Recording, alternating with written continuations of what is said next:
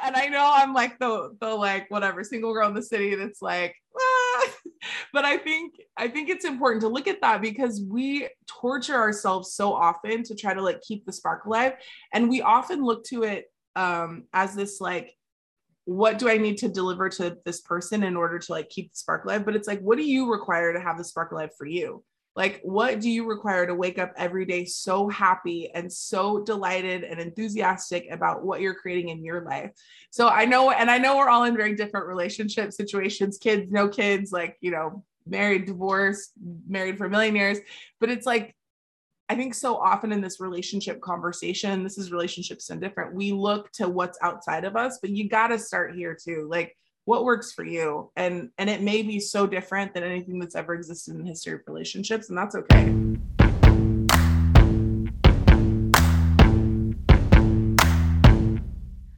Welcome back to the Relationships Done Different podcast. I'm so excited to be joined by my friends, Christopher Hughes, Paula Peralta, Becky Vanice. Gosh, should I say it with a French accent? I like it. And Becky, we haven't chatted to you as a quadruple, four people together before. It's my first foursome. That's it.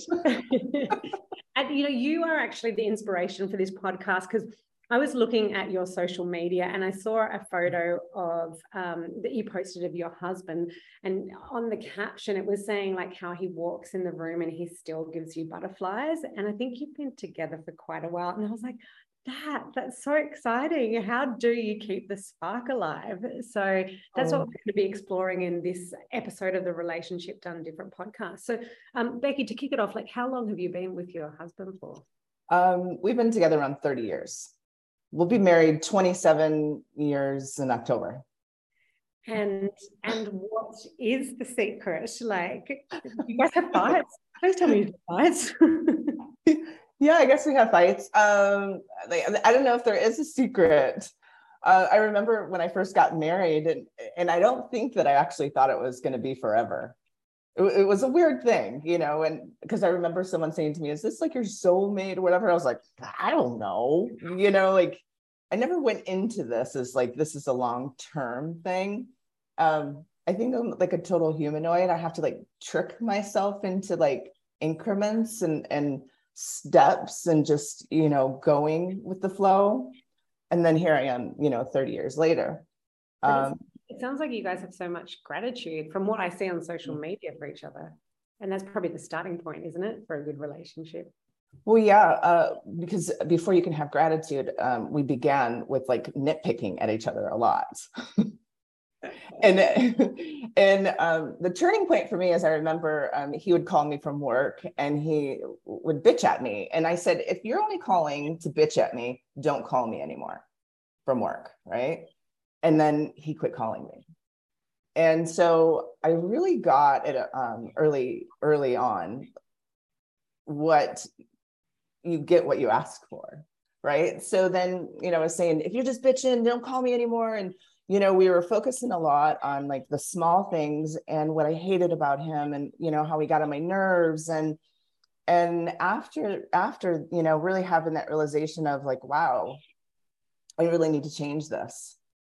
So I was just like really focusing on like what I adore about him. And then it just really grew. And I adore so much about him.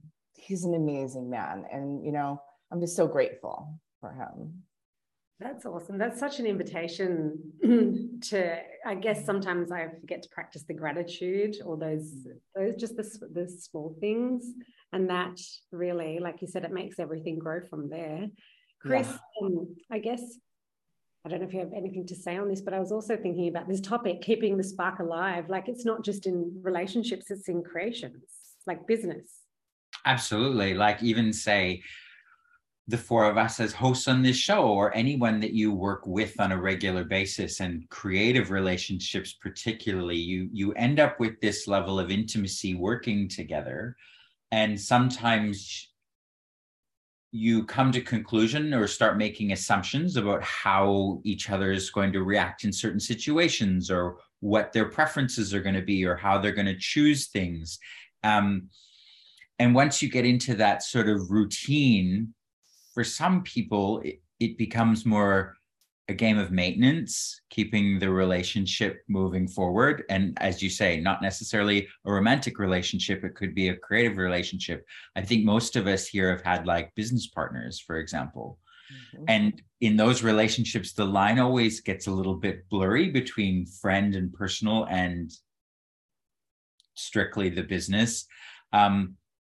And probably the greatest gift and tool that I have ever learned in keeping that spark alive and keeping things fresh. Well, I'm going to give you two of my favorites here. The first is something that Gary Douglas, the founder of Access Consciousness, introduced me to years and years ago, is destroying and uncreating your relationship, which I know for those of us here hosting, this is no news, but for those of you out there listening, destroying and uncreating your relationship is going, okay, everything I've decided my relationship is based on yesterday and based on history, I'm erasing all of that. I'm not carrying yesterday, last month, last week, the last several years into what I choose today. Today, like 50 First Dates, that movie with Adam Sandler and Drew Barrymore, is going to be a blank slate. So that is one of the greatest tools that I could give everyone to keeping things fresh with whoever you're relating to. The other one that I would love to share with people that I have a lot of fun with is introducing chaos. Now, sometimes, like I said, particularly in not a romantic situation, but you're working with people, everyone has their agenda, whether they're honest about it or not, and whether they're telling you what their agenda is, they're quite often trying to direct things in a particular way. They want to stay in control based on their agenda. And what I've found so fun and so helpful with this is throwing out a wild card now and then, or not following their path that they're trying to lead you down, and introducing chaos. So they have to go, okay, wait, what am I doing here? What's going on? And based on that little element of chaos that you've introduced, they actually have to step out of those projections and go into question about what actually is occurring and what will be created. Am I making sense, or does this all sound crazy? No, like that keeps awesome. You on your toes. And actually, I was going to ask you, can like the relationship done different is using the tools of access consciousness. If you're new to this as well, could you possibly do a clearing? Because I would love a clearing right now about that destroying and uncreating your relationships that you're talking about. Okay, so basically all you have to do is go, all right, everything that my relationship was and everything I've decided it's going to be, I'm going to destroy and uncreate it. And then you follow that with this phrase called the clearing statement. If you want some information about the clearing statement, because I'm going to give it to you, but it might sound a little crazy, woo-woo weird. There's a great website called theclearingstatement.com, and Dr. Dane here, the co-founder of Access Consciousness, gives a beautiful explanation of it. But so I started with that question of everything my relationship was yesterday that I've decided it will be today, I destroy and uncreate it. And then the clearing statement is right and wrong, good and bad, POD and POC, all nine, shorts, boys, POVADs, and beyonds. All those little elements in that clearing statement address a different energy and actually clear it, like pulling a tree out by the roots. And that's basically what it does. That's awesome. And wonderful, beautiful Miss Paula. Keeping this spark alive, like, is that red lipstick for you, or what's coming up for you as we're talking about this, or, you know, certain... It's so, yeah, it's funny because looking at this, I'm like, I think there is a part of keeping the spark alive, but also part of like keeping the spark alive in your life is knowing when to stop the relationship. And I think so often we go to like, you know, we're married. And so that means, you know, X, Y, and Z. It means we grow old together, we buy rocking chairs and we watch the sunset together for the rest of our lives, or we retire and whatever that looks like. Right. And I think what's really cool about what Becky said is that she was like, okay, there was a crossroads where there were fights and bickering and just these energies that weren't so ideal or less than desirable. Right. Yeah. And there sometimes it is like, okay, cool. What choice can I make? And she made a choice that was like, okay, I'm choosing gratitude. I'm choosing to ask for what I want, and I'm choosing gratitude and adoration. And sometimes you can be grateful for someone and the relationship still isn't going to work. And so you have to look at like, okay, is this actually working? Is this person capable of delivering what it is that I desire? And am I capable, or do I desire to deliver what they're asking for?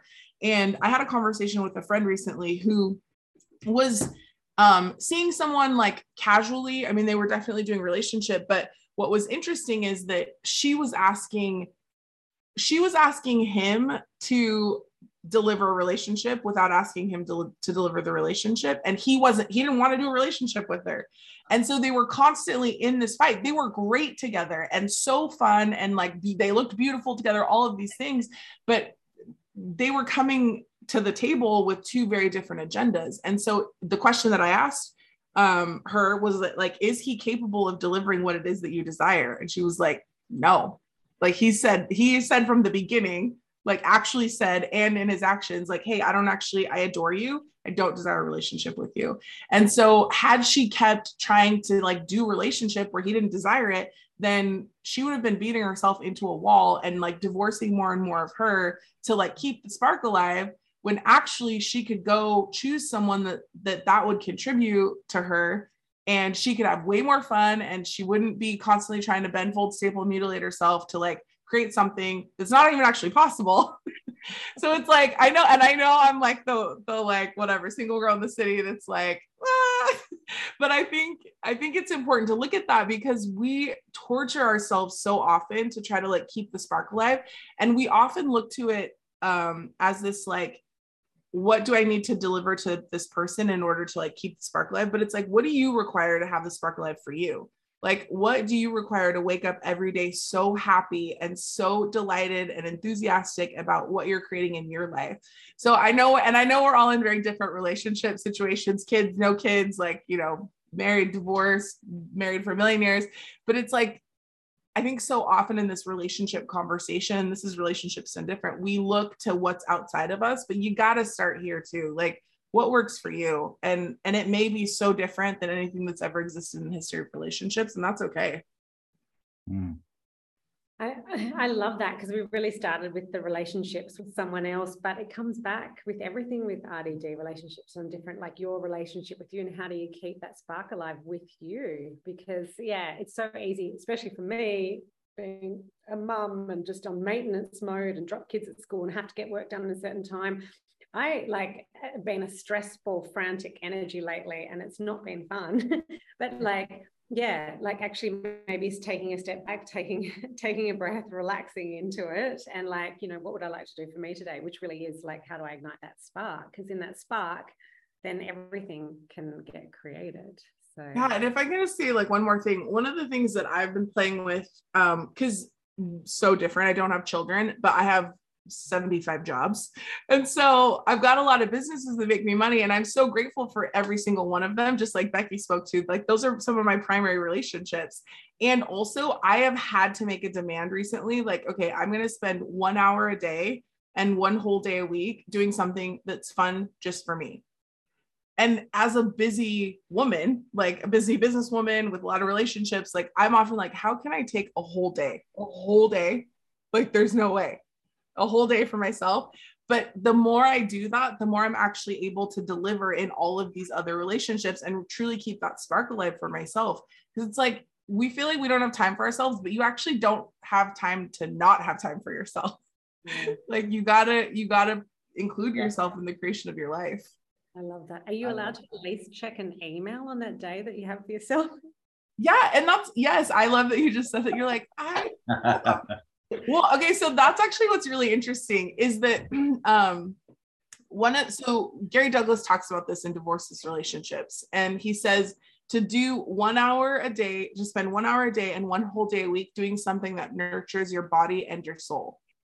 So the thing is, some people love business. It doesn't mean you like lay on the couch in your underwear and like don't do anything. Maybe it does one day, or maybe that's 1 hour that you require. But there are other things that you can create right in that day for you. Maybe it is checking emails because you know that that's going to create a future that has more space and ease for you. For me, like, even one of the days I spent the whole day cleaning out my closet and it was like, you know, it's like, it was something I had actually kind of dreaded for a while, but I felt so great after it was done. And so for me, that was super nurturing. So it may not always show up the way you think it is, and you think it will. And you can ask the question like, okay, what actually would nurture me today?